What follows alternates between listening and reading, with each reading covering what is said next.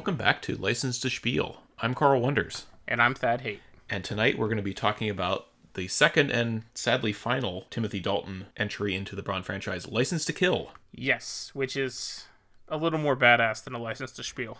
A little bit.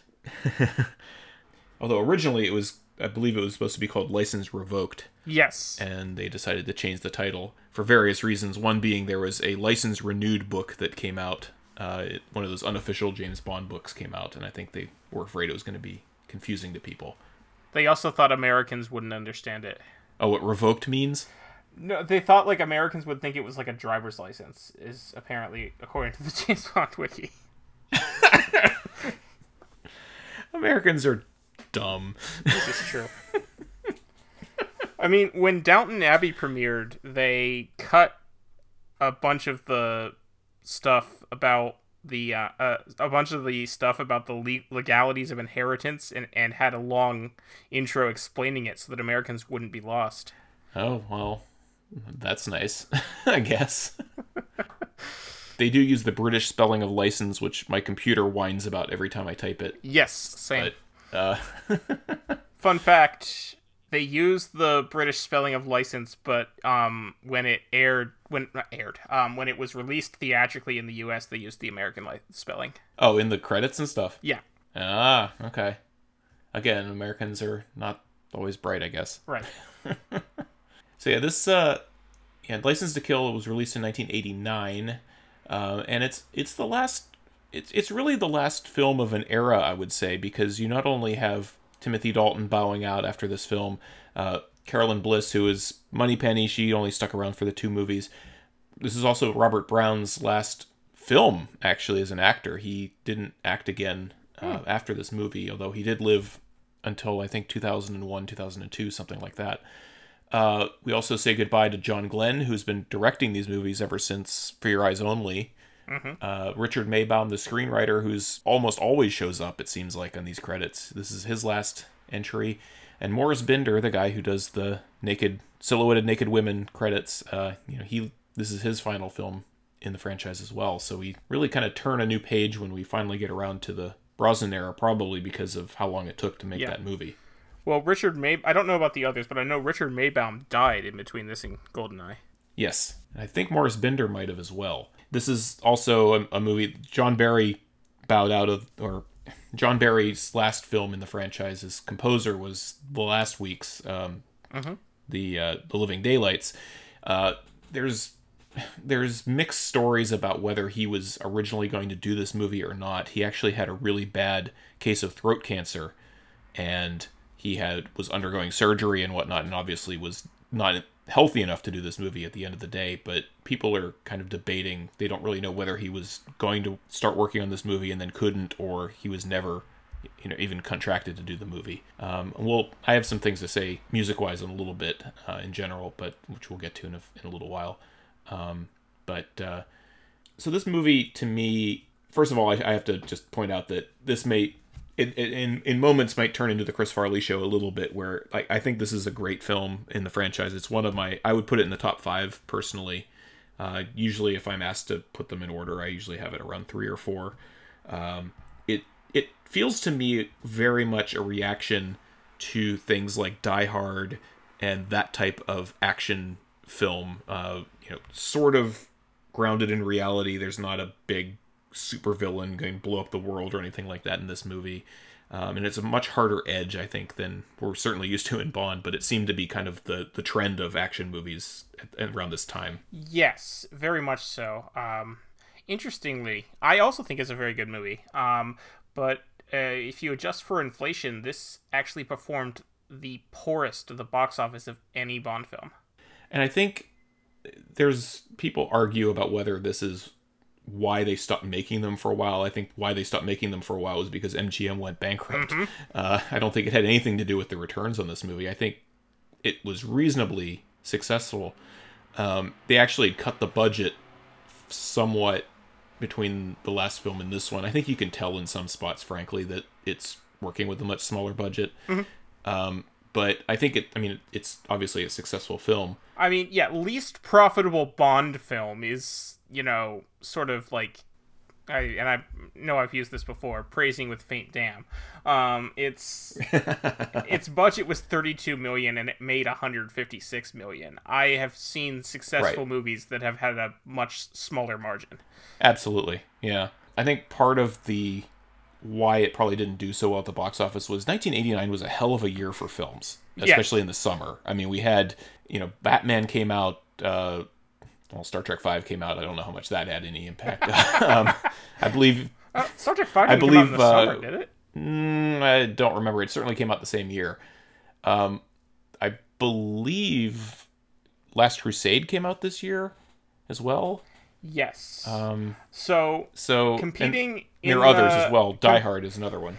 Direct competition in the theaters at the same time were Batman, Last Crusade, Lethal Weapon 2, Honey, I Shrunk the Kids, and Ghostbusters 2. Oh, man.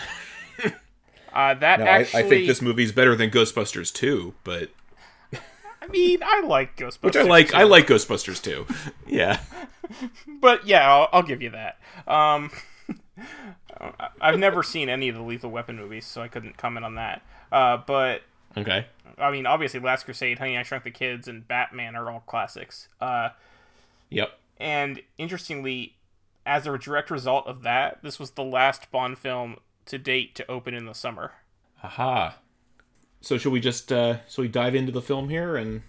Yes, let's. And, see where we go. I'm always struck right off the bat by the gun barrel this time out. It's just so different than what we ever get. And I don't dislike it. I think some people complain about it. I mean, I'm not one of those people that has like favorite gun barrel openings and whatnot, but it definitely gets your attention as gonna being need different. An explanation of how it's different, actually.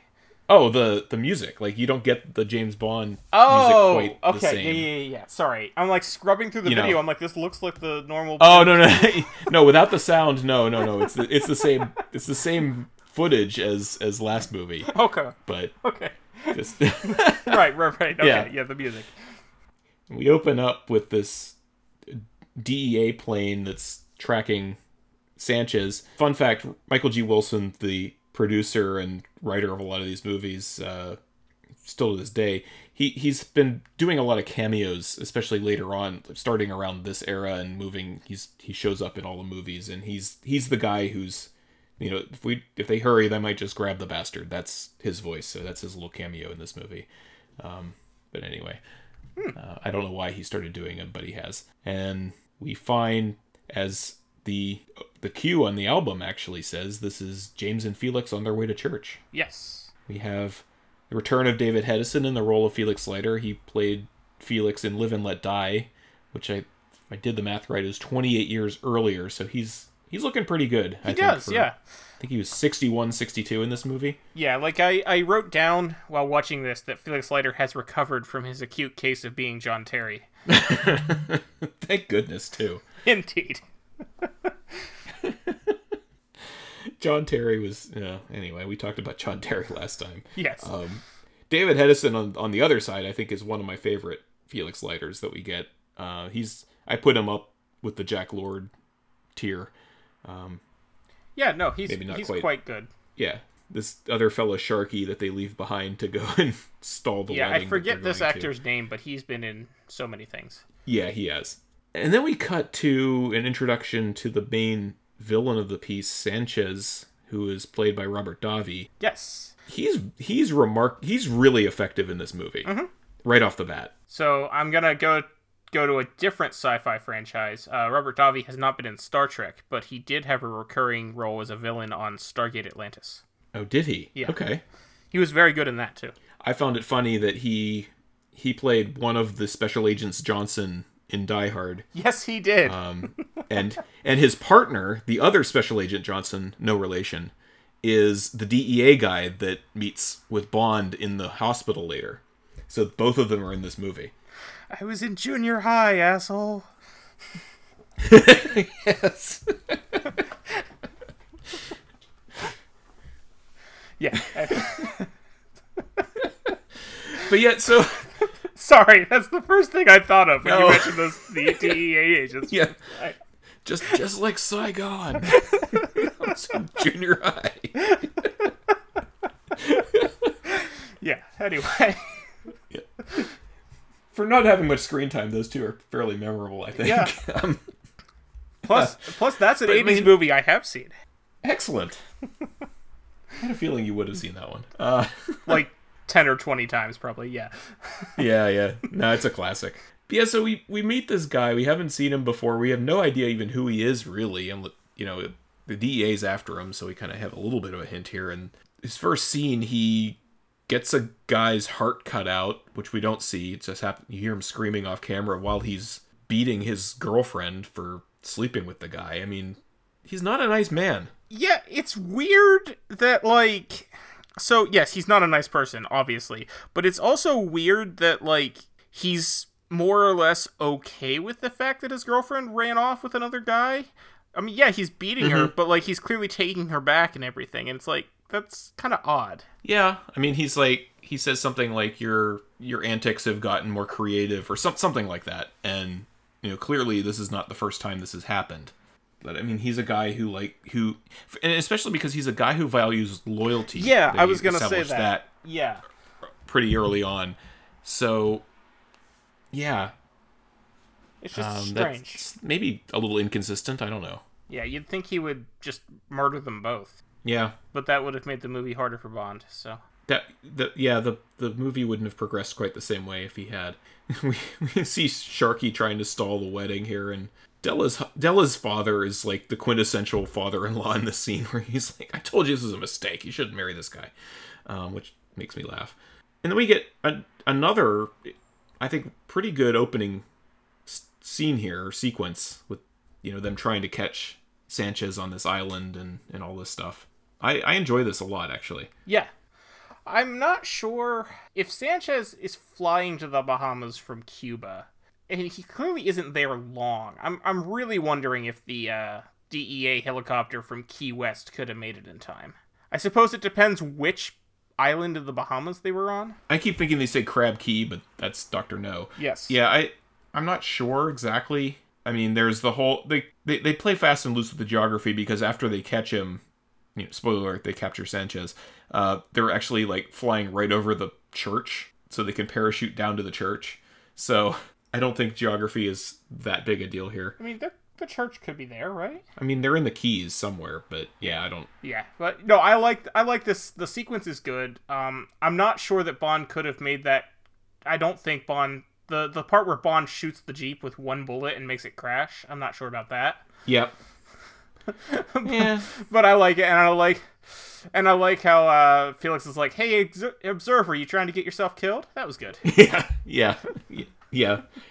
He's like, if I don't get back to the church, I'm a dead man for sure. And he's like, whatever. And they keep running. I like how he tries to rescue Lupe, and she wants nothing to do with it at this point, where she's just like, leave me alone, go away. And Bond does. So something I noticed, I noticed when watching it the first time, but didn't take too much attention. But then I noticed later, when Sanchez is taking off, the tip of the plane wing touches the ground for a second. Yeah, I've noticed that and then too. Later, towards the end of the movie, when he's escaping from the temple, the bottom of his car scrapes the ground when he takes a turn. Huh. Like, I'm Ground sure scraping. These are both coincidences, but it's weird. No, I haven't noticed the car. I definitely noticed the plane, because you can hear it. Yeah.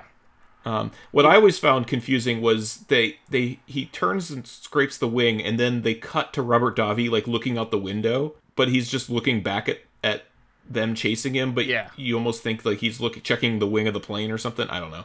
And then they take off after the plane in a helicopter. Bond famously says, "Let's go fishing!" I'm not sure how the helicopter catches the plane. I mean, the speed, yeah. It's not a very powerful plane. Also, there is a very obvious Timothy Dalton stand-in in a bad wig jumping out of the helicopter. When he jumps onto the ground, or when he gets lowered out of the plane? The scene when he's getting lowered onto the plane. Like, his face is in full view, and the hair doesn't look anything like his hair. So maybe it's not Roger Moore that does the stunt? Like, normally when you're replacing with a stuntman, you don't go with a face shot where you can see. Yeah. Timothy Dalton has interesting hair in this movie in general, but yeah, the guy that Yeah. I see what you're saying now. He's got, like, Patrick Troughton hair. Yeah, it's like a bowl cut. Yeah. I mean, the face isn't quite No, right but either. yeah, But no, if Patrick they, Troughton that's a very good comparison. if they had gotten the hair right, I probably wouldn't have noticed that the face wasn't quite right.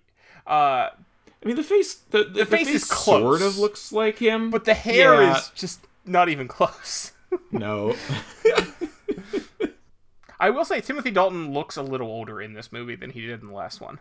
Well, he's 2 years older. Well, yeah. But, I mean, some of us don't always look older 2 years later.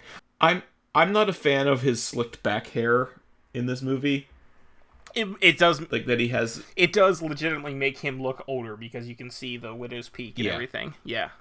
Yeah, but yeah, like we said that they wrap the cable around the tail of the plane and fly. I don't know how you land like that. That's an excellent question. How do they land? And then they parachute down to the church and everything, and they play the music and they go in, which I like. I like the button on this scene too.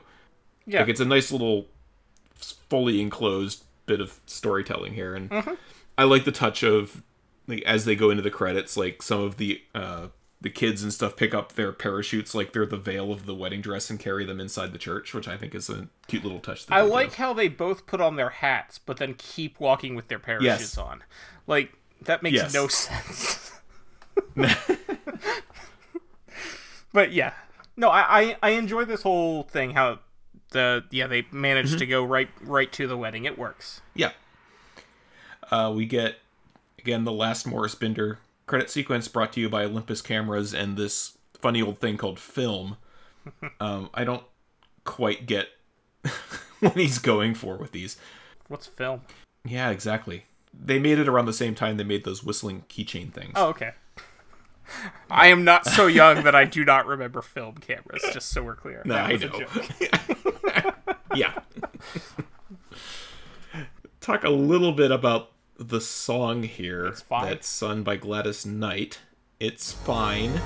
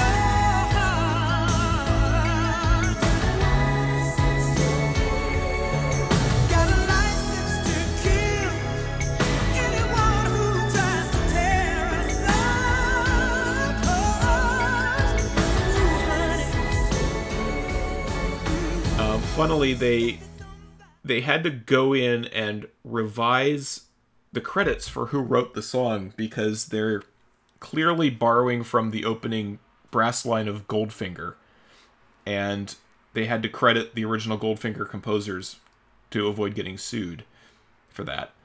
And I just wanted to talk a little bit more about it simply because the late 80s was a period of time when film soundtracks became a very commercial thing. And a lot of films from the 80s it was confusing, like they would have the score CD or tape, and then they would have the soundtrack, which was songs. Right. And sometimes the songs weren't even in the movie, which is weird. But Yeah. a lot of times they would write songs. I mean, I think Ghostbusters is a great example where they would write a whole bunch of songs and stick them in the movie.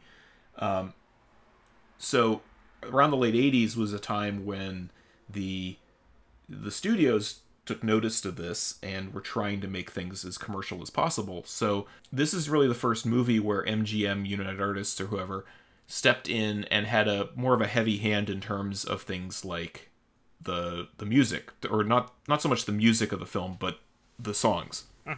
So this starts a phenomenon in Bond that's a rather unfortunate one, where a lot of the title songs have nothing to do with the movie and don't appear in the movie in any way.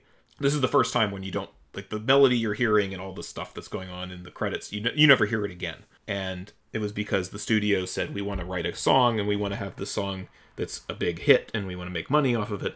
And the same thing with the end song, the Patti LaBelle "If You Ask Me To" song, was also written specifically for that. I don't think it's a great trend, honestly.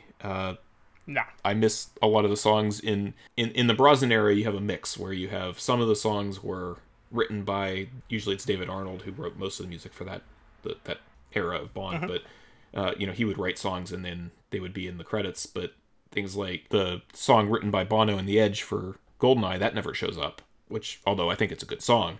It is a good song. Yeah, and we'll get to that when we get to it, but it's just worth noting that this was the first time that the studio was specifically making decisions that were outside of the filmmakers themselves making these choices as to, who sings and what the song is. Because I think Michael Kamen, the guy that writes the music for the film, tried to write a song, or did write a song, and the studio just said, no, we're not doing that, we're doing something else. So, it is what it is.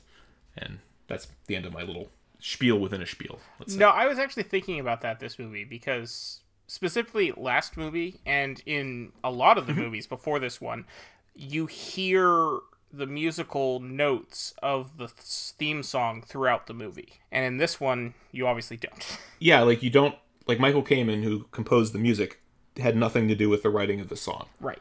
And John Barry wrote all the songs, essentially, that in his films. Bill Conti wrote For Your Eyes Only, and Marvin Hamlish wrote Nobody Does It Better. So that, this is the first time they said, we're going to bring in a whole outside group of people to do something creative for this movie that has nothing to do with the movie itself. It's more a means to make money for the studio. The song's fine. Yeah, there's nothing wrong with it. Yeah, if you listen to the album version, there's like backup singers in the background that they dialed out in the film version. Specifically, when Gladys Knight says, "I've got a license to kill," they then say "to kill" again, kind of as a repeat. But the way it's overlapped, it sounds like Gladys Knight is saying "license to kilt." Once I get my sights on you, I got a license to kill, and you know I'm going straight for your heart. License to kill, got a license to kill anyone who tries. If you ever just go listen to the single version of it, I swear it sounds like she says "license to kilt," which is a whole other kind of movie. That is a different movie. That would be a Sean Connery movie. Frankly. Or that's the documentary about when we went to the Maryland Renaissance Festival last year. Well, there are nipples in the credits as well. So Yeah, actually, now that I think about it, the documentary about that would have to have involved nipples in the title. And I'm not going to explain that more. Our listeners can be confused. Yes, I know. Yeah. Well, so we're out of the credits. We're interrogating Sanchez. There's Special Agent Johnson and some guy named Killifer, who I would never have suspected would be a bad guy in this movie. No, not at all. I mean, that said, when Sanchez raises it to $2 million, they cut close on the other guy, and you kind of wonder if that's the guy that's gonna. I don't know. Yeah. Like, I feel like they do a little bit of a fake out on you there. A little bit. You can also tell it's the 80s because both Killifer and then Truman Lodge later have the square tie, the knit square tie thing going on. Yes. Also, you can tell it's the 80s because $2 million is enough for someone to be like, okay, I'm gonna have to abandon my entire life. Yes. And admittedly, I have never had $2 million, nor will I ever have $2 million, most likely. But $2 million is something that I could be comfortable in my existing life, but if I had to abandon my entire life and set myself up somewhere else, it better be for more. Yeah, no, I'm with you. $2 million, yeah, that's like something you can live comfortably on and never have to worry about money again. but you would still need probably some sort of income to supplement that after a while, especially, if you're in your 30s or something. Mm-hmm. And Killefer can't be any older than his 40s. No, I wouldn't think so. Yeah. Admittedly, $2 million went a little farther in the 80s than it does now, but not like... It did. Yeah. Anyway. Especially considering how we've later find out how much money Sanchez has, $2 million feels like chump change. Well, that's why he does it to anybody who gets him out. He's like, yeah, $2 million to anybody who helps me get out. I can afford it. I definitely have a note about money later, too. We go back to the wedding. Della is very familiar with James Bond in this scene. Like... Yeah, that kiss is weird. Yeah. Especially the second one, to me, is weird, too. Like, the first one, I always think she's drunk. But then when he goes in for the other kiss, it's weird. Yeah. I'm not gonna lie, I would feel kind of creeped out if my best man did that to my wife at my wedding. Yeah, exactly. Or at any time, really. Yeah, well, I was gonna say, you mean like after the wedding would be fine? I mean... Yeah, exactly. At least let me have the honeymoon, then you can kiss my wife. No, that's not cool. No. Hey, some people were into that, but anyway. And then, so she sends Bond to get Felix because he's doing work. Right. And Bond walks in, and Felix's secretary is there, and Bond's like, sorry. Almost like he walked in on something completely different. Well, and then Felix is like, strictly business. It's like, you were handing her papers. In what way did it look like anything other than business? I know, right? Or is that just... That is Pam, by the way, but who we meet later. Oh, right. Of course it is. Yeah. I was thrown off by the wig. Oh, right. But yeah, that's not a great wig, but thankfully she loses it pretty quickly. No, that makes so much sense. I did not put two and two together, but like he totally acts like he knows her already when he sits down. So now, of course. Yeah. How did I not notice that? Especially because I watched this twice. Yeah. Oh well. Example number 27 of how this is the 80s is that giant CD tray that comes out of Felix's computer. I'm surprised he has a CD drive. Did they ever have those for real? Oh, yeah. No, that was real. No, that was a new thing for sure. Although I'm confused because he's like, I just want to save this. I'm like, how did you save to a CD in 1989? But that is an excellent... No, he could not have saved to a CD in 1989. They had CD drives, and I'm sure the early ones were bigger. But, yeah, no, you could... There was no way to save to a CD on just a regular... You needed, like, an actual... The CD-R format wouldn't come around for another 10 years. You would actually need, like, the only way you could make a CD was in, like, a processing plant. Right. You had to burn it, like, literally burn it in. Yeah. So, yeah, that's an excellent point. I hadn't even thought of that. But also, like, one... Well, and you're the one always talking about, like, old-timey formats. Yeah, you're right. You're right. I didn't even... How is this document have so much data that it would even need a CD? It's all text.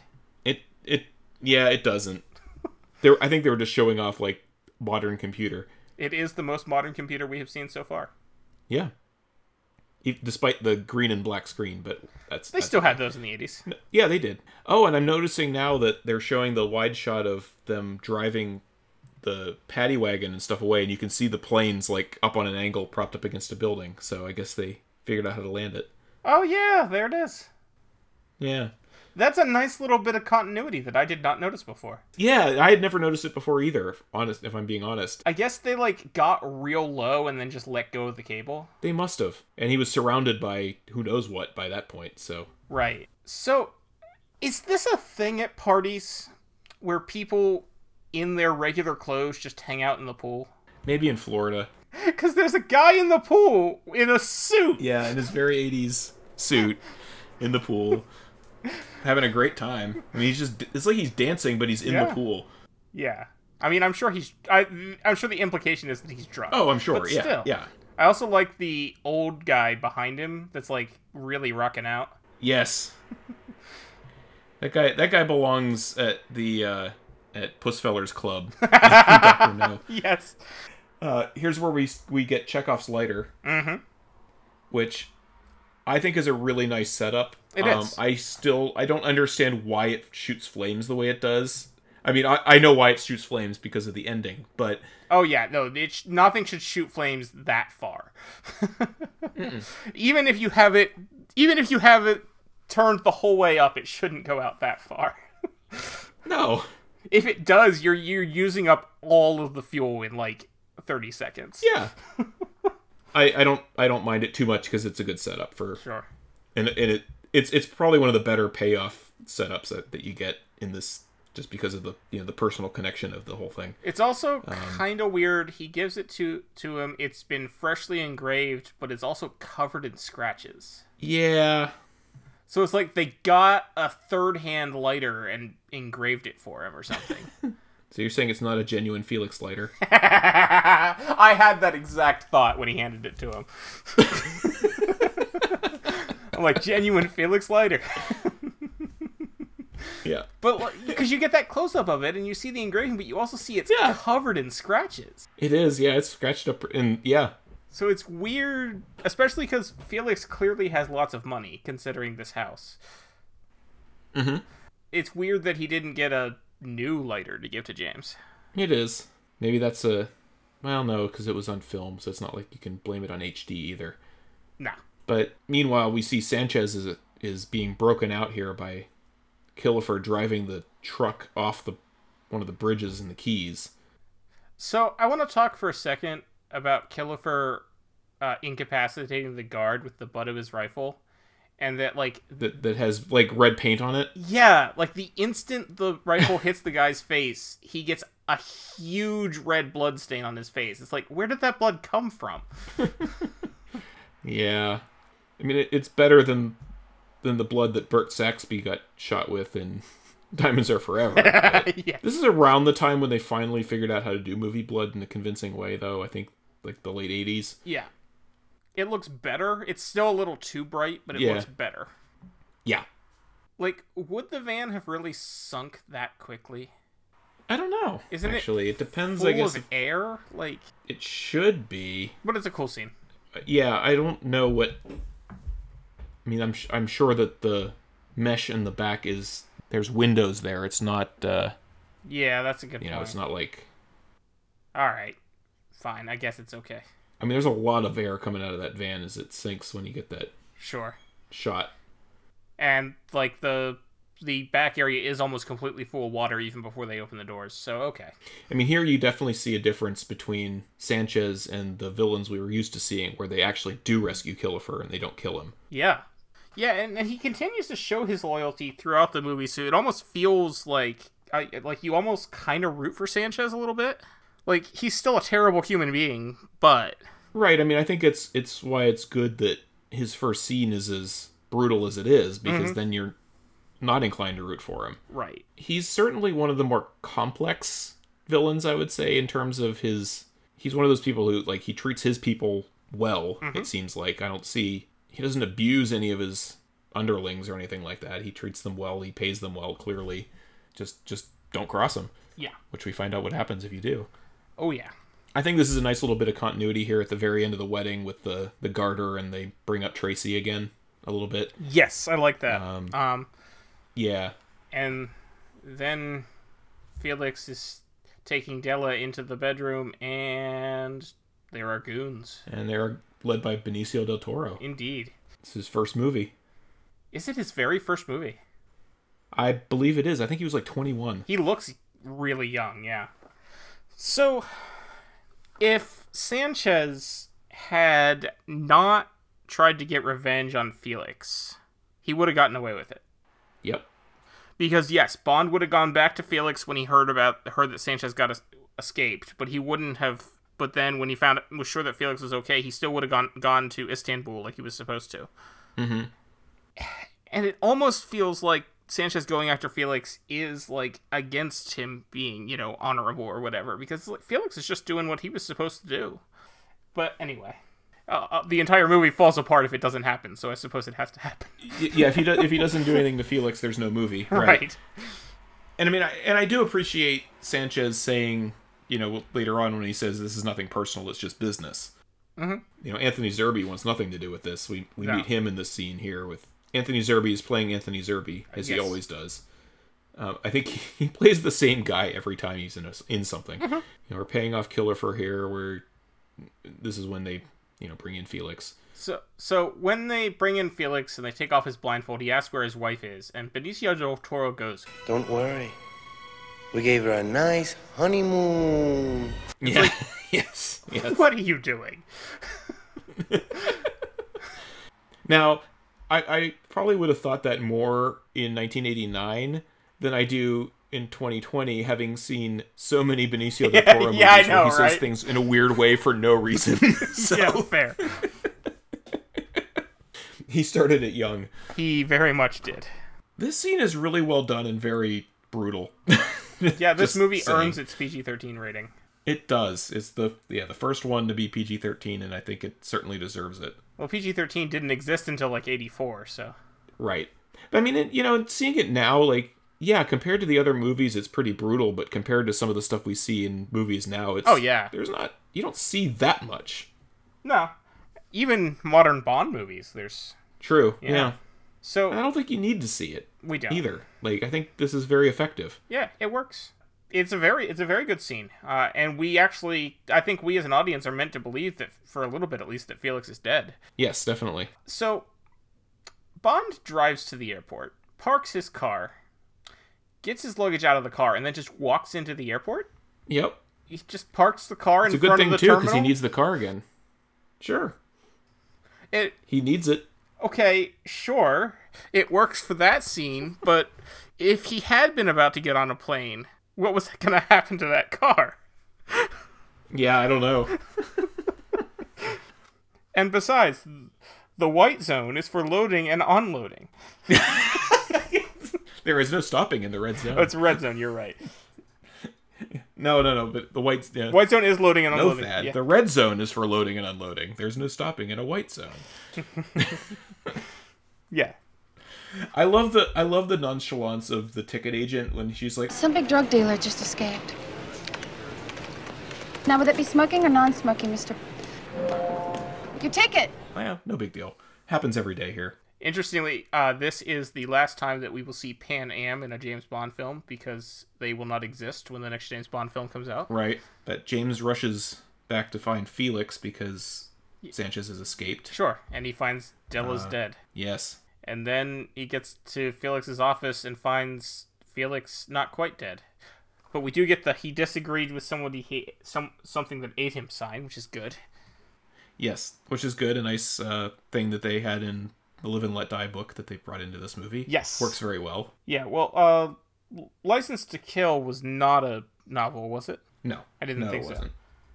Yeah, so they... I think they wrote a novel version of the movie, but I don't think... Right. But it was never a Fleming title. Right. They take a couple things from Live and Let Die in this movie. Mm-hmm. Because the drug smuggling, the smuggling with the sub and stuff. Yeah, and I have to correct because multiple times now I have said that the only remaining Fleming title is 007 in New York, again, which makes a terrible title for a movie. But I forgot there's a story called The Hildebrand Rarity, which is another Bond story, which I'm only bringing up because that's where the character Milton Crest comes from. Ah! That's also a terrible name for a movie, though. It is, and it's also weird because the Hildebrand Rarity is a fish. Fascinating. Mm-hmm. But there's also still Property of a Lady. Yes, that's true, and I've read somewhere that might have been the title of the third Dalton film if they had made one. That was the working title for the third Dalton film before it didn't happen. Yeah, although they did use that phrase in Octopussy, so... I want to know who this guy is that is doing the scene investigation. Yeah. I think I chalk it up to the acting on this guy, but just not great. You can bet it was a chainsaw. Colombians love to use them on informers. Hell, they sell more here than in the state of Oregon. And I like next scene where Sharky's like, Chainsaw my ass. I know a shark bite when I see one. Agent Johnson comes back. I like this whole... They don't really do much with it, to be honest, but I like this tension here where he's like, we have laws. Like, we can't just go after this guy. And that's what causes him to go rogue a little bit. Mm-hmm. Although, One of the small gripes I have with this movie is how little that's actually played up. Like, they made a big deal, I think, in the marketing, and when you hear about the movie, it's like, oh, 007 goes rogue. Does he really? Not really. I mean, he goes rogue to the point where, you know, Q shows up and is helping him like usual and all this stuff. Well, he does mess up that Hong Kong narcotics thing. True. That's probably the least successful part of the movie. Yeah. I mean, it's only there to set up him with Sanchez, but we're getting ahead of ourselves. A little bit. Do we really find out how Bond knows where to go for the sharks? Sharky says something like, this is the last place in the Keys, so I think he's going to all of them. Okay. Alright, yeah. And yeah, Anthony... Like he's going any place that might have a shark. And Anthony Zerbe is, you know... Doing his thing. Doing his... Clearly, like... being a smarmy asshole. Yeah, and clearly lying. Like, how could anyone not think he was lying? Yeah. Plus, he sees... Oh, yeah, that submarine's for sale. Yeah. Plus, he sees the carnation in the trash on the floor. Yep. Which, funnily enough, like, multiple times when I saw this on TV, the pan and scan cut out the carnation. So I had no idea what Bond was looking at on the floor. So you just see a close-up of a mop. You see a mop and, like, some dust on the ground. That's funny. That's weird, too, because it's in the center of the frame. They, like, really I know, messed that right? up. Yeah. Yeah. So now we've got Killian waiting for his boat out of there, and Bond is sneaking in. We get the scene where the shark can apparently... This is just poor shark containment in general. The fact that the shark can push up on that grate, it could theoretically escape that way. Like, do sharks do that? I don't know. Do they? Or do only movie sharks do that? Well, movie sharks definitely do that. Yeah. So anyway, this entire sequence here, where Bond's infiltrating the aquarium here and looking for stuff, this is out of the novel Live and Let Die. Yes. Yeah, you're right. And I like how Sharky is trying to get to follow, but he's too afraid of the shark, which, fair. Mm-hmm. Yep. I would be too. Yeah. I mean, there's multiple times after they start shooting and you see him like, do I go? Can I go? No, I don't want to go. And yeah. We find out that they're hiding all the cocaine in the maggots, which is fun. They're not very convincing maggots, though, I have to say. No, they look like those like fake rubber fishing bait things that you can buy. That's funny because that's exactly what they are. Actually, that would be why they look like it. Yep, that's exactly why they look like it, because that's what those things are. I do like the moment when the guy comes up behind him and he's like patting him down and stuff, and he's just like, "Can I get my hands out of here, please?" Guy's like, "All right." Yeah, it was good.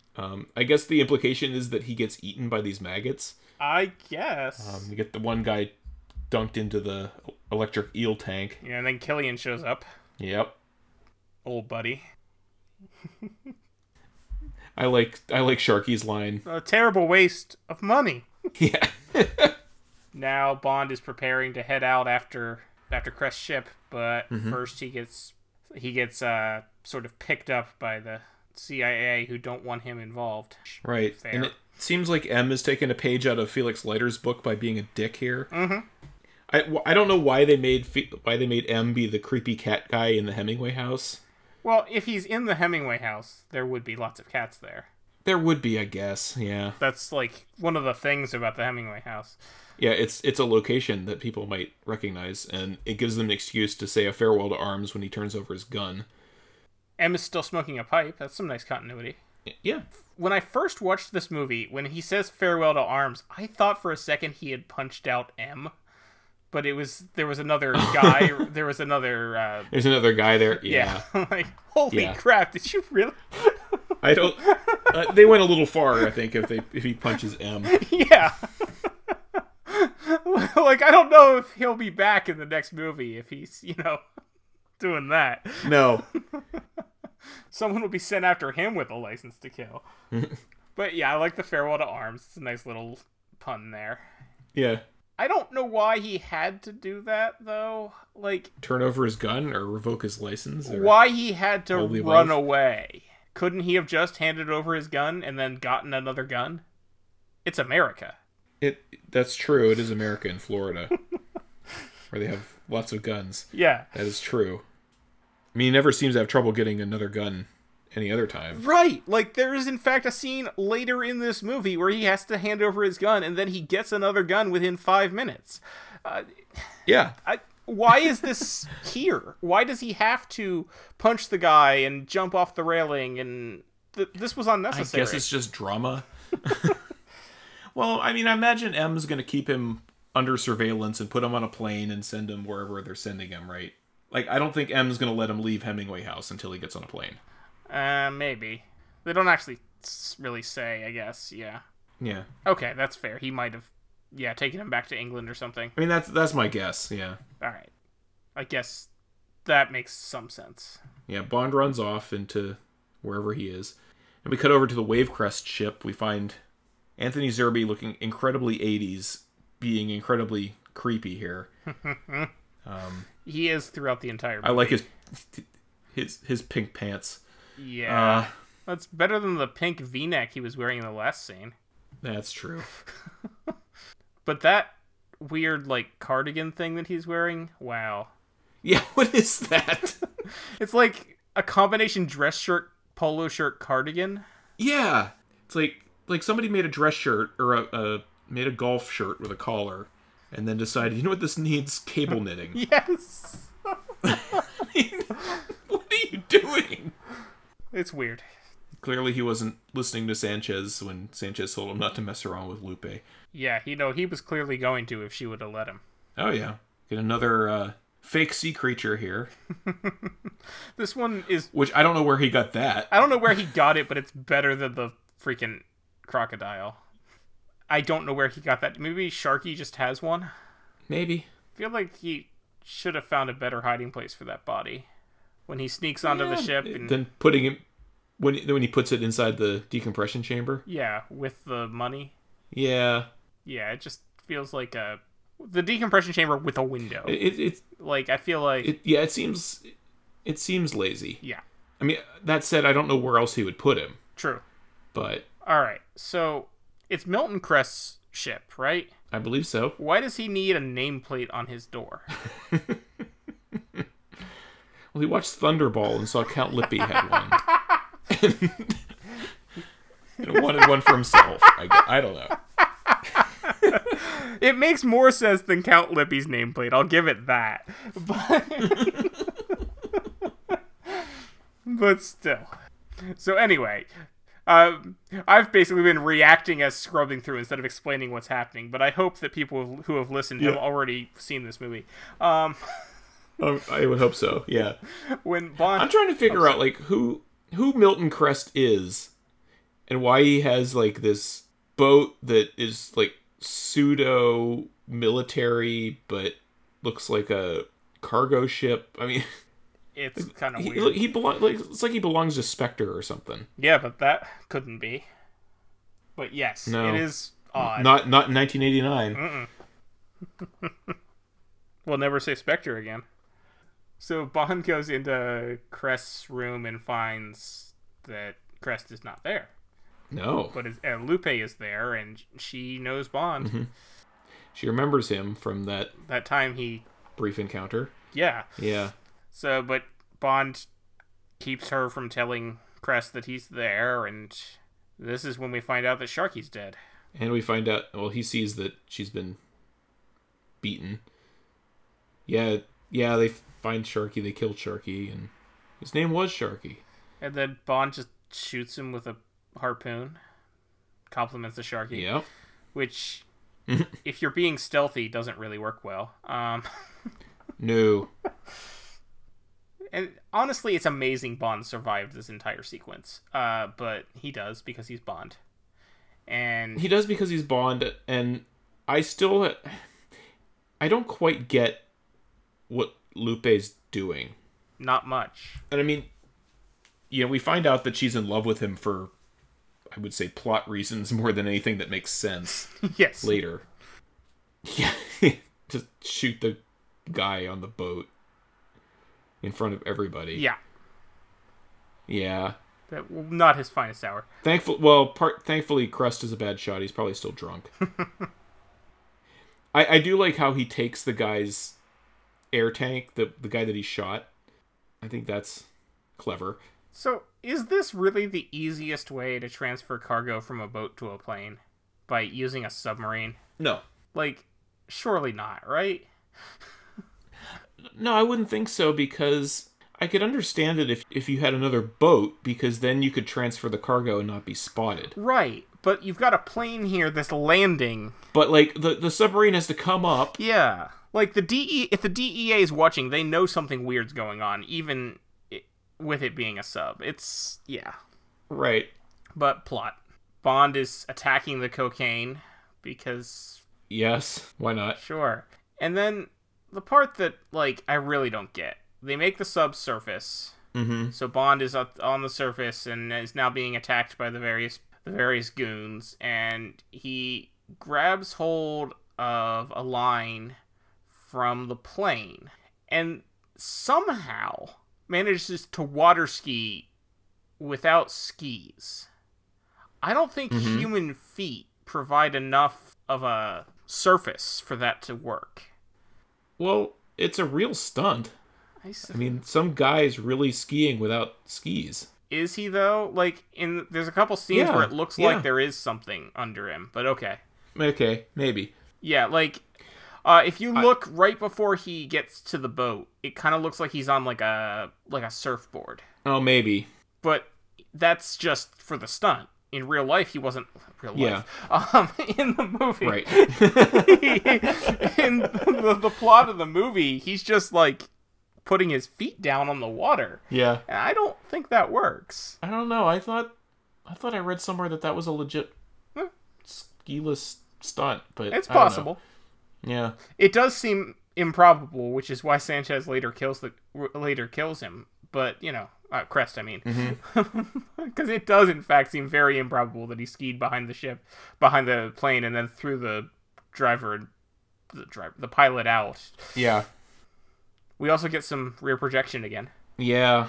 It's not great. Yeah. I'm trying to I've always, and I'm sure it works, but I've always tried to figure out the physics of how he catches up to the plane. Yeah, I'm not sure. I mean, the most egregious "that's not how physics works" stunt is in the next movie when he's free falling into the plane. But oh yeah, no, that one, and then manages to, like, yeah, no, that one is completely unlikely. Yeah, that does not work. There's also a lot of not Timothy Dalton in this sequence. Yeah, but none of it is as bad as that scene in the beginning when he's getting off the helicopter. No. I mean, and I'm assuming planes have this, but does it make sense to have a plane with a detachable door like that? That's not the first time that's happened on a plane in a Bond film, though. No. That happened last week, actually. No. That's true. So maybe It seems like such a bad idea where there's like a little pin that you pull out and the whole door goes out. Like, I could see if it's an emergency door. Yeah. You know, you'd think I would know if that's how emergency doors work or not, since I always try to sit in an exit row, but I don't. I apologize to anyone who ever has to fly on a plane with me that crashes. Oh dear. So, yeah, Bond now has a plane full of money, but he doesn't know where to go. But he does break back into Felix's house because he knows that there's a CD inside the photo. Yeah, good thing that Felix had that, like, portable CD writing system. Yes. That is also a CD reading system. The drawer even says LaserVision ROM drive or something like that. Does it say which... Yes, it does. ROM disk drive. Yes, it does. Oops. Maybe he was just reading that data for some reason. Felix, I mean. That doesn't make sense. No, that doesn't. Yeah, it's the same size as the computer. Yeah. I don't know. I know CD-ROM drives were big, but my first CD-ROM drive wasn't until it was the size of a 5 1/4 floppy drive. Yeah. So yeah, but we go to this bar that feels like it's in another movie. It does feel like it's in another movie. I like how they keep playing the music throughout the fight. Well, and the dancer is still dancing. Yes, until someone tries to hit her with a pull cue. Yeah. Yeah. I also feel like I've seen this bar in about every other late 80s action movie. Oh, yeah. We also get probably the most dubious and unfortunate drink choice of Bond in the entire franchise when he asked for Budweiser with lime. Oh, it's just regular Bud with lime. So that's I mean, maybe he's well ahead of his time because they didn't have Bud Light Lime yet. But like, I would put a lime in a Corona, but I also wouldn't drink a Bud. So there's that. No. I'm actually surprised we're allowed to drink Budweiser when all of the lamps say Michelob on them, so I guess they really went for the product placement. Some of them say Budweiser, actually. There's one that says Busch. Oh, do they? Okay. Yeah, they have lots of different ones. Yeah, there's a Busch one, yeah. I think every beer-branded Tiffany lamp is in this bar. So yeah, we reunited with Pam here. She still has her bad wig on. Speaking of bad wigs, the guy that Bond beats up here in a second has Patrick Troughton hair, too. Yes, he does.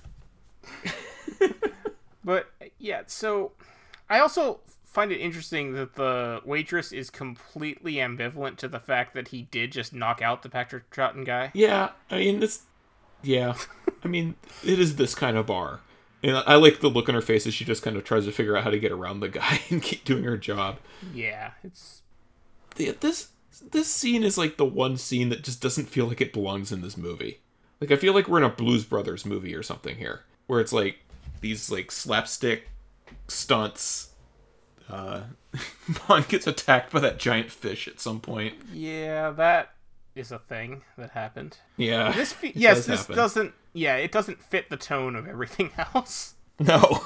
And then Bond gets knocked down in front of the dancer and just sort of, gazes at her. Yeah. Yeah.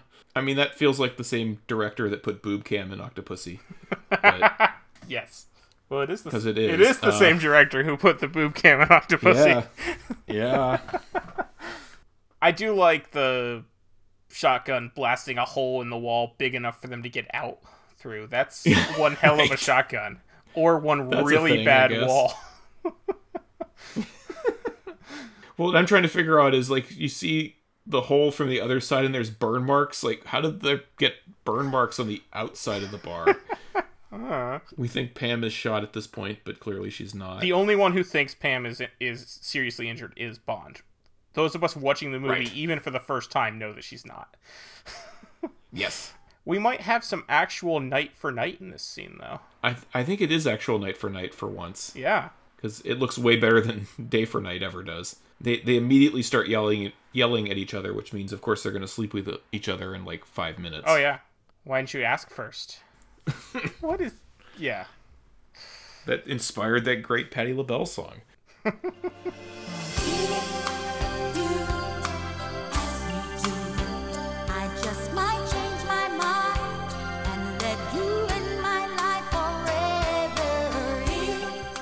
And then we get the only Moneypenny scene in the movie.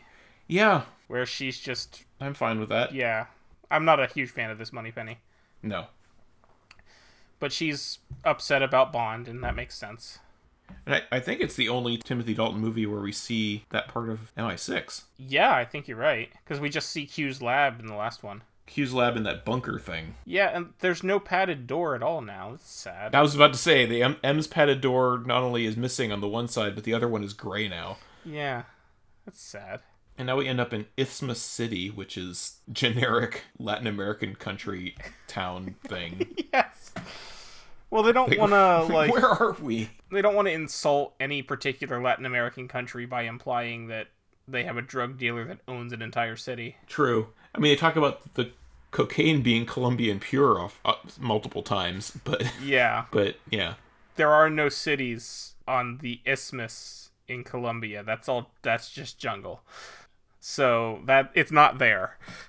We get kind of, I would say, the most unfortunate scene in this movie here from a sexism standpoint, where Bond's like, we're south of the border, it's a man's world, go get yourself some good clothes and look like a secretary.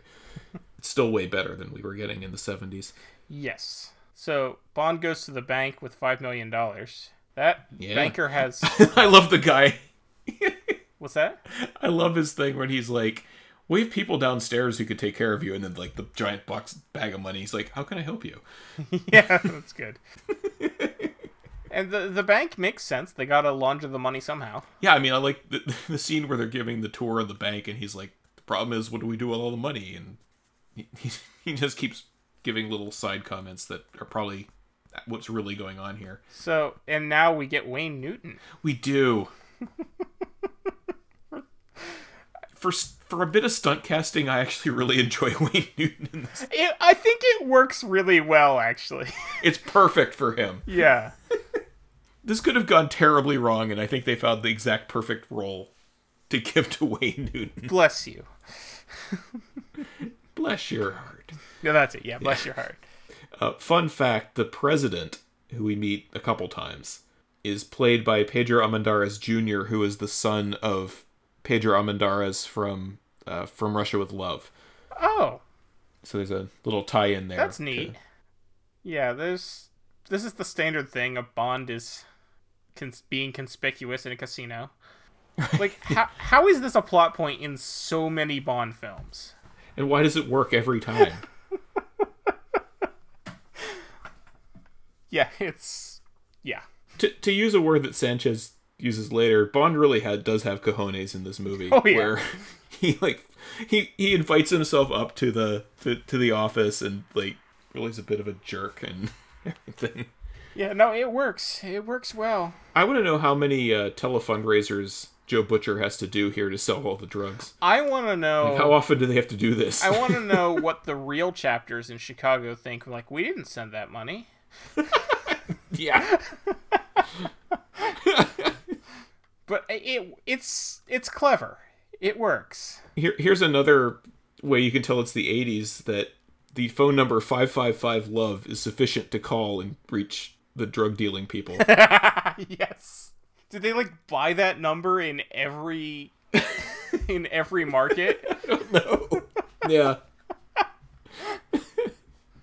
There's a lot of area codes. I mean... Yeah. It's theoretically possible you could do that, I suppose. Yeah. This is where we also meet a whole bunch of other, like, I don't know, sidekicks, I guess, for Sanchez. I don't know what Truman Lodge's deal is. Like, he's clear. I mean, he's the money guy, I guess. But yeah, he's just, like, shown to be just a big old nerd, I guess. Yeah. Heller, who I really think the movie could have done without. Yes. The whole side plot that we find out later about Stinger missiles, I think just gets confusing. I think I had to see the movie like 3 times to get it. I don't even understand what happened with the Stinger missiles. No. Was Heller actually stealing them? Or was Sanchez just paranoid? Why were they there? Yeah. I mean, it has no impact on the story. No. Other than it makes Bond mad at Pam for about 30 seconds. Yeah. In the meantime, before we get to that though, like Bond invites himself up and leaves Pam with his martini, which she chugs and then doesn't look very happy about it.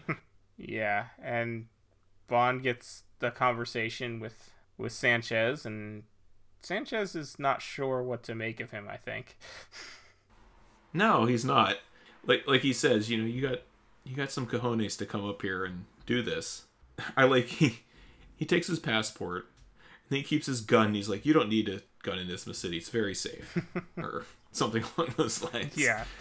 I mean, he does shake Bond's hand at the end when he wouldn't do it before. Yeah, and then as Bond is leaving the casino, we see one of the Chinese gentlemen is eyeing him, wondering what's going on there. Well, awkwardly, they're constantly referred to as Orientals in this movie, which seems very... Even for the time, that seems I feel wrong. like in 89, didn't they already know you shouldn't do that? Yeah, you would think. And it happens like 2 or 3 times. That's kind of like when I watch 90s Star Trek and they keep talking about American Indians. Yeah. Well, that is Chakotay's tribe, let's be honest. Anyway. That's on your other podcast. That is on my other podcast. So, in this movie, we find out that Bond's uncle has... Oh, yeah, and Bond's just using his real name again. But that works to his advantage later, though. It does. Yeah, we find out that Bond's uncle has checked into the hotel. Is that a thing hotels do, where you can say, oh, I'm just a family member of this person, can you let me into their room? Like, I hope not. I would hope that's not something that gets done much, if at all. So they get in the elevator, and Bond asks Pam for her gun. So she does this whole spiel where she undoes, like, it's like a tearaway skirt thing. Mm-hmm. And she has her little, like, leg holster that she gives him the gun. Does she have to rip that part of the skirt off to get the gun? Because that seems impractical. What I really want to know is why didn't she just give him the gun we later find out is in her bag? Yes. It's also a good question. I mean, I know why. It's because the director wants to show off her legs or something. But Sure. Yeah, so Bond goes into the room and knocks Q over. Now, is that Desmond Llewellyn who gets knocked over? Because it looks a lot like Desmond Llewellyn. It's hard to say. It's a very good stunt casting if it's not. It's a very good stunt casting if it's not, but it could be someone else. Yeah, I mean, I think it is actually, because I think the stunt actor has a little more hair on the top of his head. Yeah, no, he definitely does. Looking at the back of Desmond Llewellyn's head in the next scene, it's not Desmond Llewellyn. Yeah, the slight pattern baldness is different. Yeah. This is the type of forensic analysis that our listeners have come to expect from us, I think, in this show. We're analyzing Desmond Llewellyn's pattern baldness. In this episode's Useless Q Gadgets, we get the explosive alarm clock, guaranteed never to wake up anyone who uses it. Which, again, why is that a thing? I mean, I do like the Dentonite toothpaste. The gun that Q is clearly programming with a desk calculator. Yeah, that is interesting. What's with the Polaroid camera that is both a deadly laser and an X-ray? Well, I want to know why the photograph has an X-ray. It's an X-ray. Yeah, no, but why does the photo of the president have an X-ray of the president in the Polaroid? Oh, yeah, that I can't tell you. I don't think that's how photos work. Pam leaves Bond to share a room with Q. I hope you don't snore, Q. Yeah. I like Q checking the beds. He just walks in and starts just testing the beds. Yeah, so here's where I have to make a money comment here, where clearly inflation is a thing that has happened. So you find out that Sanchez is, I guess, almost franchising in a way, where he's letting these people buy rights into his organization at the total cost of $300 million, I think is what it works out to be. Mm-hmm. And back in Thunderball, the biggest plot Spectre ever conceived was ransoming NATO for $180 million or something like that. By now, Sanchez is now doing like 2 times practically the business that Spectre was trying to do. $1 million. Money has different value now. Exactly. Yes. I do like this is how Bond just like is able to just go back by wearing because he happens to be wearing a tuxedo that looks just like the. Yeah, that was very lucky that that a regular tuxedo is exactly the same thing that the waitstaff uses. It's also lucky that no one thought it was weird that someone sent up the elevator with just a table. Like, apparently that's something they do sometimes, I guess. Yeah, I guess so. I like the rope hidden in the cummerbund. That's clever, yeah. And how he cops a feel on the carved woman.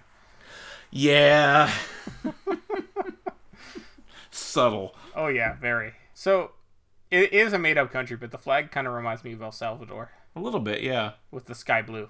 Mm-hmm. And now Argentina as well? Yes. That has that similar color to it? Yeah. But it's probably not Argentina.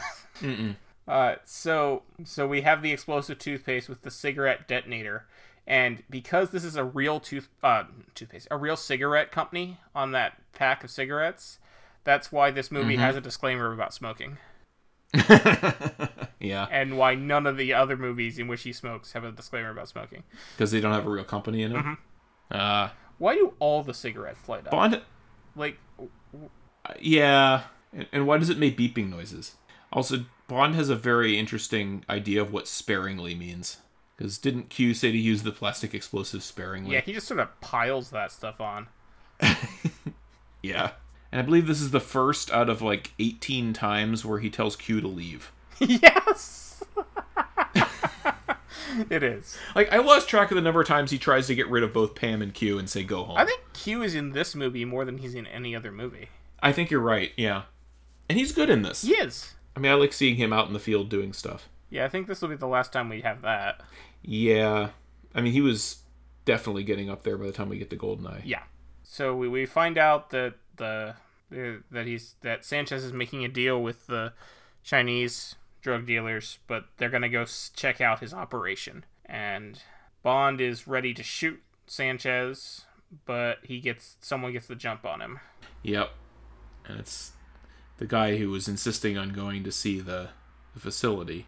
I'm not quite sure why they would attack him. Yeah, I'm not.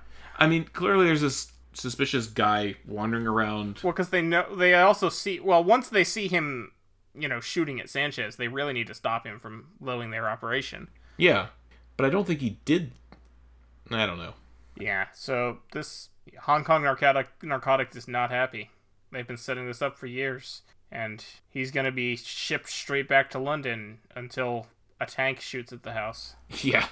Oh, so I have to go back here, because while Bond is about to detonate, that's when he sees Pam with Heller. Mm-hmm. Now, presumably, Pam knows what Bond is doing at this point, right? I would assume. Like, she's in on his vendetta plan.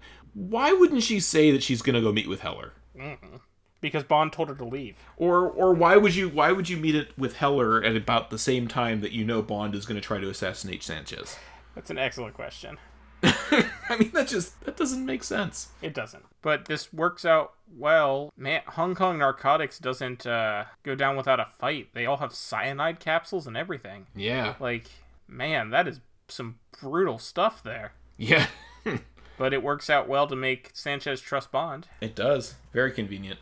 And Bond wakes up in a bed staring at a weird fish person. Yeah. Sanchez has some weird decor ideas. A little bit. I mean, those weird statue fish things are everywhere. They are all over the place, yeah. I feel like every set in his house is designed to remind you that this was made in the 80s. Oh, yes. Just, yeah. You don't get much more 80s than this house. I like the marble TV stand. Yes. I have expected Sanchez to have a waterbed. Yes. But no, this is where it makes sense, or it works out well that Bond has been tossing his name around, because at one point Heller comes up to Sanchez, is like, you're never going to guess who this guy is, and I know who he is. Like, Bond tells the truth here, essentially. That's a good point. Yeah. That, he was British Secret Service, he got kicked out pretty much. And I do like the whole, and this is something that goes all the way back, I think, to like stories like Yojimbo and movies like that, where he's going to seed doubts and cause this organization to destroy itself from the inside. And he definitely does that. I mean, that's sort of what the plot of the Man with the Golden Gun novel is. Oh, okay. This is a better story, but it's a better story than the Man with the Golden Gun movie too. That's true. It has a coherent plot from the beginning to the end. It has a plot, yeah. It has a story. And Lupe runs off with a ship, with a boat, even though she was told not to. Yeah. This guy looks like he's going to get so much crap. Oh, yeah. Or he's at least worried he's going to get so much crap for it. Kudos to Bond for hanging onto the outside of that boat for as long as he did. Yeah, for real. That takes some serious arm strength. So Bond does get back to the hotel room, and he first tells Q to pack his bags again. Again. Yeah.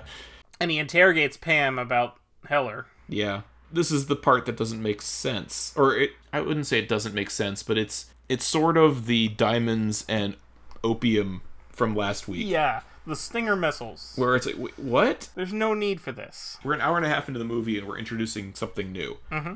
Yeah, there's no need for any of this. No, because, I mean, so Heller was possibly going to turn sides on Sanchez. Or at least steal back the Stinger missiles and stuff, but why does that matter? It's so Bond can get Heller killed later. I guess one thing is it pretty much saves Bond's life for knowing about the Stinger missiles, but... Yeah, it does, but still odd. It also dates the movie with the Contras reference, because the Contras would only be around for, like, another few months when this movie came out. Right. Now we have to go and start the suspicion stuff here. Which, again, more people being bad at being secret. The guy's Milton Crest, and his organization is called Wavecrest. Yes. Yeah, and Pam pretends to be a harbor pilot to crash the ship. Crash the ship and then run away, and nobody cares where she goes. Yeah, and I guess it's just to make it so they don't immediately go down to look at things, I guess. But it still seems... Maybe, yeah. And this is where, yeah, Bond sneaks the money onto the ship to make it look like Crest has been hiding it this whole time. Yep. But, like, wouldn't the bank tell Sanchez that Bond had withdrawn all his money? Yeah, I mean, they knew that he put that much money in. And since Sanchez owns... So, I guess a couple things. There are no cell phones at this point. True. So that helps. I feel like eventually Sanchez would have found out, except that now it's night, he's going to kill Crest, and then the next morning is when they go off to the facility. So I wonder if it's one of those things where, had he lived another day, he would have figured out what was going on. Maybe. That's a good point. Yeah, okay. Or Bond withdrew his money on a Saturday, and as we all know from Mr. Solo, banks don't open on Sunday. So here's where we get probably one of the most famous scenes in the movie, I would say. His head exploding? Yeah. I don't believe that. I'm not sure that's how that that would works, happen but... at all. No. Because he put the pressure on him very quickly, and if the pressure on him was that quickly was not enough to kill him, then it certainly wouldn't be enough for it to be removed. It might, like, pop his eardrums or something, but it would not be enough to make him explode. In fact, I don't think that would happen regardless. No, like, if you get exposed to vacuum, you don't explode. Yeah. But if the pressure itself wasn't enough to make him implode, removing it wouldn't be enough to make him explode. Yeah, I was about to say, like, maybe if you put him under enough pressure, but the pressure would be so great that he would be killed then. Yeah. Yeah, this doesn't hold up to, like, any kind of scrutiny. Although, it does lend itself to my favorite line in the entire movie. Launder when it? he explodes yes, he explodes in the chamber with all the money. The guy's like, what about the money, patron? Launder it. Yeah, that's good. I like that. And Bond tells Q and Pam to go home again. Yes, he does. At this point, he can't actually believe they will. No. It's convenient that Bond does manage to make it back to the room in time to... Yeah, that's pretty swift. Mm-hmm. I mean, he takes the boat. But still. I mean, I wouldn't think that Sanchez would hang around the Wavecrest for very long. No. After killing Crest. So it worked out well that he managed to make it back and look like he was already asleep. And then, of course, he sleeps with Lupe because, duh. Because that's what you do in these movies. Well, it's because he has to, make her love him into saving his life. Yeah, he does that a lot. Mm-hmm. Yeah, that's so weird. Yeah, I don't like... When she comes and tells Q and Pam about it and says, I love him so much. It's like, no, you don't. Yeah. And then Pam sulks, which is, I could really do without that jealousy side thing that she has. Like, I don't need that in this movie. Okay, so then Bond is being taken to the facility, and they pass Q in disguise, sweeping the road with a broom that's also a radio, and couldn't he have just had a walkie-talkie in his pocket? Yeah, I guess. The broom radio feels completely unnecessary. I mean, his disguise is amazing. It is. And I do kind of like how he just throws it in the bush when he's done. So, I read that was actually Desmond Llewellyn's idea. Nice. Because of the number of times he yells at Bond for not taking care of the equipment he gives him. Nice. I like it. So, he was like, I should just throw the broom away. Yeah, that works. I like it. Yeah, that works well. Okay, so his mustache is not great. Q's fake mustache is crooked. Yeah. Like, it hangs down on the right side like an inch more than it does on the left. Yeah. But the disguise works still in general. No, I'm just saying it's amazing in that it looks so amusing, not that it's a good disguise. I just think it's amusing to see him. Why is Sanchez having Bond's plane overhauled? That's a great question. I mean, he doesn't guess that it's Bond's plane, but... Well, no, he does know it's Bond's plane, because he knows Bond came in by private plane. Yeah, that's true. No, that's a great question. Yeah. I mean, and that doesn't really change the Dory any either, because she just steals the other plane. Yeah. Well, she doesn't steal she doesn't steal another plane until much later, but yes. Yeah. Because she gets to the temple by pig truck. True. But it just seems odd, that's all. So we go to the temple, and she meets Wayne Newton. He loves surprises. He loves surprises, yeah. Oh, boy. Yeah. Yeah. Meanwhile, Bond and everyone else is... They're watching cocaine get dissolved into gasoline. Yeah, I this is another one of those Mythbusters things that I'd love to see them do. I know gasoline is involved in refining cocaine, I think. But I don't know whether you can dissolve cocaine in gasoline. And then just precipitate it out that easily. Yeah, that I'm not sure on. Yeah, but unfortunately, Benicio del Toro has recognized Bond. Which makes sense. I mean, yeah. He did fight him. Okay, so Bond... True, yeah. Bond starts the fire. Mm-hmm. And Heller is like, I can get the trucks out, but I don't think I can stop the fire. It's not a big fire. I wonder if it is because of the chemicals involved, maybe? Maybe. Like, some chemical fires are damn hard to put out. Yeah, but they don't even try. True. And it's, again, not a big fire, and OSHA would be all over them for not having a good fire suppression system. Well, maybe there's no OSHA in Isthmus City or whatever. Oh, that's a good point. There's probably no OSHA in Isthmus. I mean, at one point, right around then, because Sanchez is like, I don't care about the setup, like, whatever. And Truman Lodge says, wait a minute! The setup cost us $32 million! We have to try and save it! And that's an in-joke, because that's the budget of the film. Oh, nice. Yeah. I like that. Because I would imagine this whole establishment would cost a little bit more than $32 million. Oh, yeah. But that's how Sanchez is like, well, the cocaine is worth more, so he's like, we care more about that, which Sanchez is going to kill Bond with the cocaine shredder. But Bond plants the seeds of doubt about Heller. And how does, I mean, he's right, but how does Sanchez know he's right? Or even think he's right? About Heller and the Stingers? Yeah. I mean, he probably does. I mean, at this point, he's probably like, everyone else has been trying to screw me over. All right.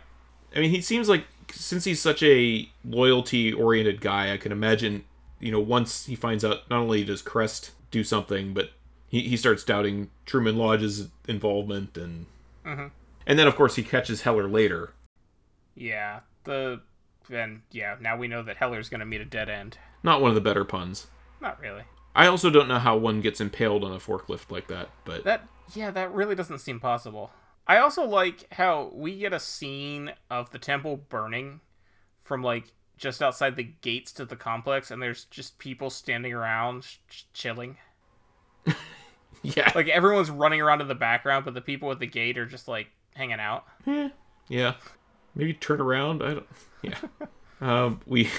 Pam comes in just in time and shoots Benicio del Toro. Yep. Who's... For the life of me, I can't remember his name in the movie for some reason right now, but... Dario, that's right, thank you. That's a really bad way to go, I think, into that cocaine grinder. Oh, yeah. I mean, you're going in feet first. Ugh, that's awful. Yeah, you feel that for a bit. Yeah. So, Sanchez is escaping in his very 80s Maserati. Yeah. If I didn't see the badge on it, it would look like a Chevy or something. Or, right. Or a BMW, or any car from the 80s, but, I don't think of Maseratis as looking like boxes. No, I guess I've never seen an 80s Maserati, but yeah, they're pretty... They look like every other 80s car. Yeah, my dad used to drive an 80s Ford Escort, and it looks a lot like that. Yeah. But anyway. And here's where, as he's driving down the ramp and turns... It scrapes the body of the car scrapes the stone for a second, which I just find amusing because there was also the scene with the airplane wing. I mean, I'm sure it's all complete coincidence, but still. Oh, this is right after he picks up Truman Lodge? Yes. Oh, yeah. I had not noticed that before. And Pam picks Bond up. And of course, now Bond is going to go after them in a golf cart. Yep. With Fringe. And they get their money back from Wayne Newton. Yeah. Surprise! Bless your heart. And as we see people running away from the temple, we see more explosions from the temple, including one explosion from a huge explosion from just like the ground in front of the temple somehow. Stuff's got to blow up, right? Yeah, I guess. So now we have some rather Mad Maxian stuff with the fuel trucks, which is still some pretty really good stunts, I think. Like at least it reminds me a lot of the end of Mad Max. Yeah, kind of. With tanker trucks. Yeah. Including how the bad guy dies. Yeah, that's true. There's a lot of really bad rear projection here. Yeah, every shot within Sanchez's car is really bad rear projection. Yes. I like how the guy that gets the fire extinguisher to the face is just like hanging out on the hood of the car until he gets thrown off. Get him off there. Yeah. And I do like the truck driver who's, being very good about weaving to keep Bond from passing. Mm-hmm. He's jamming out to the music. Mm-hmm. We get the obligatory slowpokes going the other direction shot. Yes. We get a better version of the stunt from Diamonds Are Forever here with this truck. Better, yes. Less plausible, though. Where we put it up on one side. It was implausible in Diamonds. Yeah, except they did it. Did they, though? Yeah, they did. Yeah, but I don't think that... That's a real truck. That's a real truck doing that. But I'm sure it was weighted in, like, a special way that it would work, though. Oh, of course. No, of course it was weighted, yeah. I don't think an actual truck would just do that. There's certainly no liquid in that truck. Right. Yeah, no, that's true. I still find that stunt way more plausible than the wheelie he does later. Yes, that is also not possible. I'm like, trucks don't do that. Yeah. I do like how the driver of the other truck does get to run away from the Stinger just in time. Yeah, and then Bond lets his tank loose and collides with the other tanker trucks, which is good aim. Yeah, that worked out really well. I don't think he planned that. Yeah. I think that just happened. Another $80 million write-off. I guess it's time to start cutting overhead. Yeah. Yeah. Let's be honest. We were happy to see Truman Lodge go by that point. Yeah. Yeah, I don't know how you could... You certainly can't get to a wheelie from a standing start. Like, no. No. Only that, like, the way it goes up, you can tell there's, like, a winch or something right, on it to both elevate sets of the front rear of the truck. wheels are still on the ground. Stay down, yeah. Yeah, no, that... Like, that's not how trucks work. No. That's some hardcore turning on of the cruise control, though, with that big giant engage button. But no, this whole thing, it works. I mean, it's some decent action. We get explosions and whatnot. It works. And I will say, I mentioned him earlier, I like this action, the cue that he writes for this. It comes up a few times, but I like his treatment of the Bond theme and stuff in this, the Michael Kamen stuff. I think it works well. Yeah.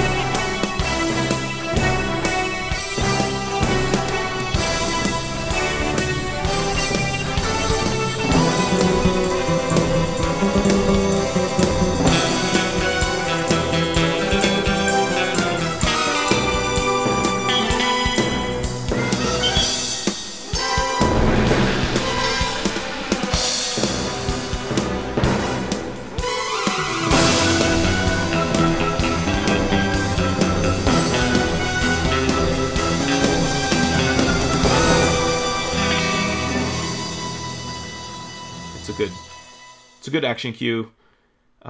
He wasn't that well known yet. I guess, other than for Die Hard, he did Robin Hood, Prince of Thieves, I think a year later. And so he's known for that, and also for Mr. Holland's Opus and a few other things. But his biggest thing to this point was Die Hard. Yeah, I like it. It's pretty good. And I like how Sanchez does die with Felix's lighter. Yes. Yeah, good. That's a good payoff. Mm-hmm. I mean, it's, again, why was the flame that big? But it works. Well, in that case, the flame could have been big just because of the gas vapors. I suppose. Because gasoline, when you light gasoline, usually it's the evaporated gas that lights. Right. Yeah. It's the liquid doesn't catch fire. It has to be Yeah. the vapors. Yeah. And they drive away in the truck, and they have a party, I guess, for some reason. Yeah, I don't know why they're having a party. I guess Lupe is on a mission to spend all of Sanchez's money. Yeah. But Bond calls Felix and says they'll go fishing in a week, and Felix is down for that, which seems implausible. Yeah, on many levels. Like from the trauma sense and from the physical, he just got eaten by a shark sense. Yeah. Also, he clearly didn't lose his arm. No, he didn't. Well, they thought they might be able to save the arm, they said. That's true. This is a minor thing that bugs me. I think Carrie Lowell is a very attractive actress. I think her dress is hideous in this scene. It's not great. But anyway, no. It looks 80s, though. And it's very 80s. They end up in the pool together, and the last shot is of a winking fish. Yes. Why is there a winking fish in this And movie? there's the recap of why don't you wait till you're asked, why didn't you ask me thing, too. Yeah. And we get closed out by If You Ask Me To, that terrible song from the 80s. And Q doesn't make a It was written for this movie. Q doesn't make a double entendre, which is sad. No. And he doesn't hang around to watch them either. I'm okay with that part. I'm okay with that too. He does drink Bond's drink, though, so there is that. He does, yeah. So, that was License to Kill. Like many Bond films, we have a very abrupt ending. It's a better ending than some. It's still better than Thunderball. Yes, I agree. So yeah, that was License to Kill. Mm-hmm. I think it's a really good movie. It's a shame we never got the third Timothy Dalton movie. He was in contract for 3 movies, but he exercised his right to leave the contract when it got delayed multiple times. Yeah, I don't think that he did that until like 1993 or 94. He did it a year before GoldenEye came out. Yeah. Yeah. And he might have been too old by that point. He might have been. Or not. He wouldn't have been like. I mean, maybe. I mean, he wouldn't have. Sean Connery 37 old. He wouldn't have been Sean Connery 37 old or Roger Moore 50 whatever old. But. Yeah. Yeah, I could see that. I imagine he would have just. He'd moved on by that point, I guess. It's probably more like it. And, you know, and I think Pierce Brosnan is amazing in GoldenEye, so it works.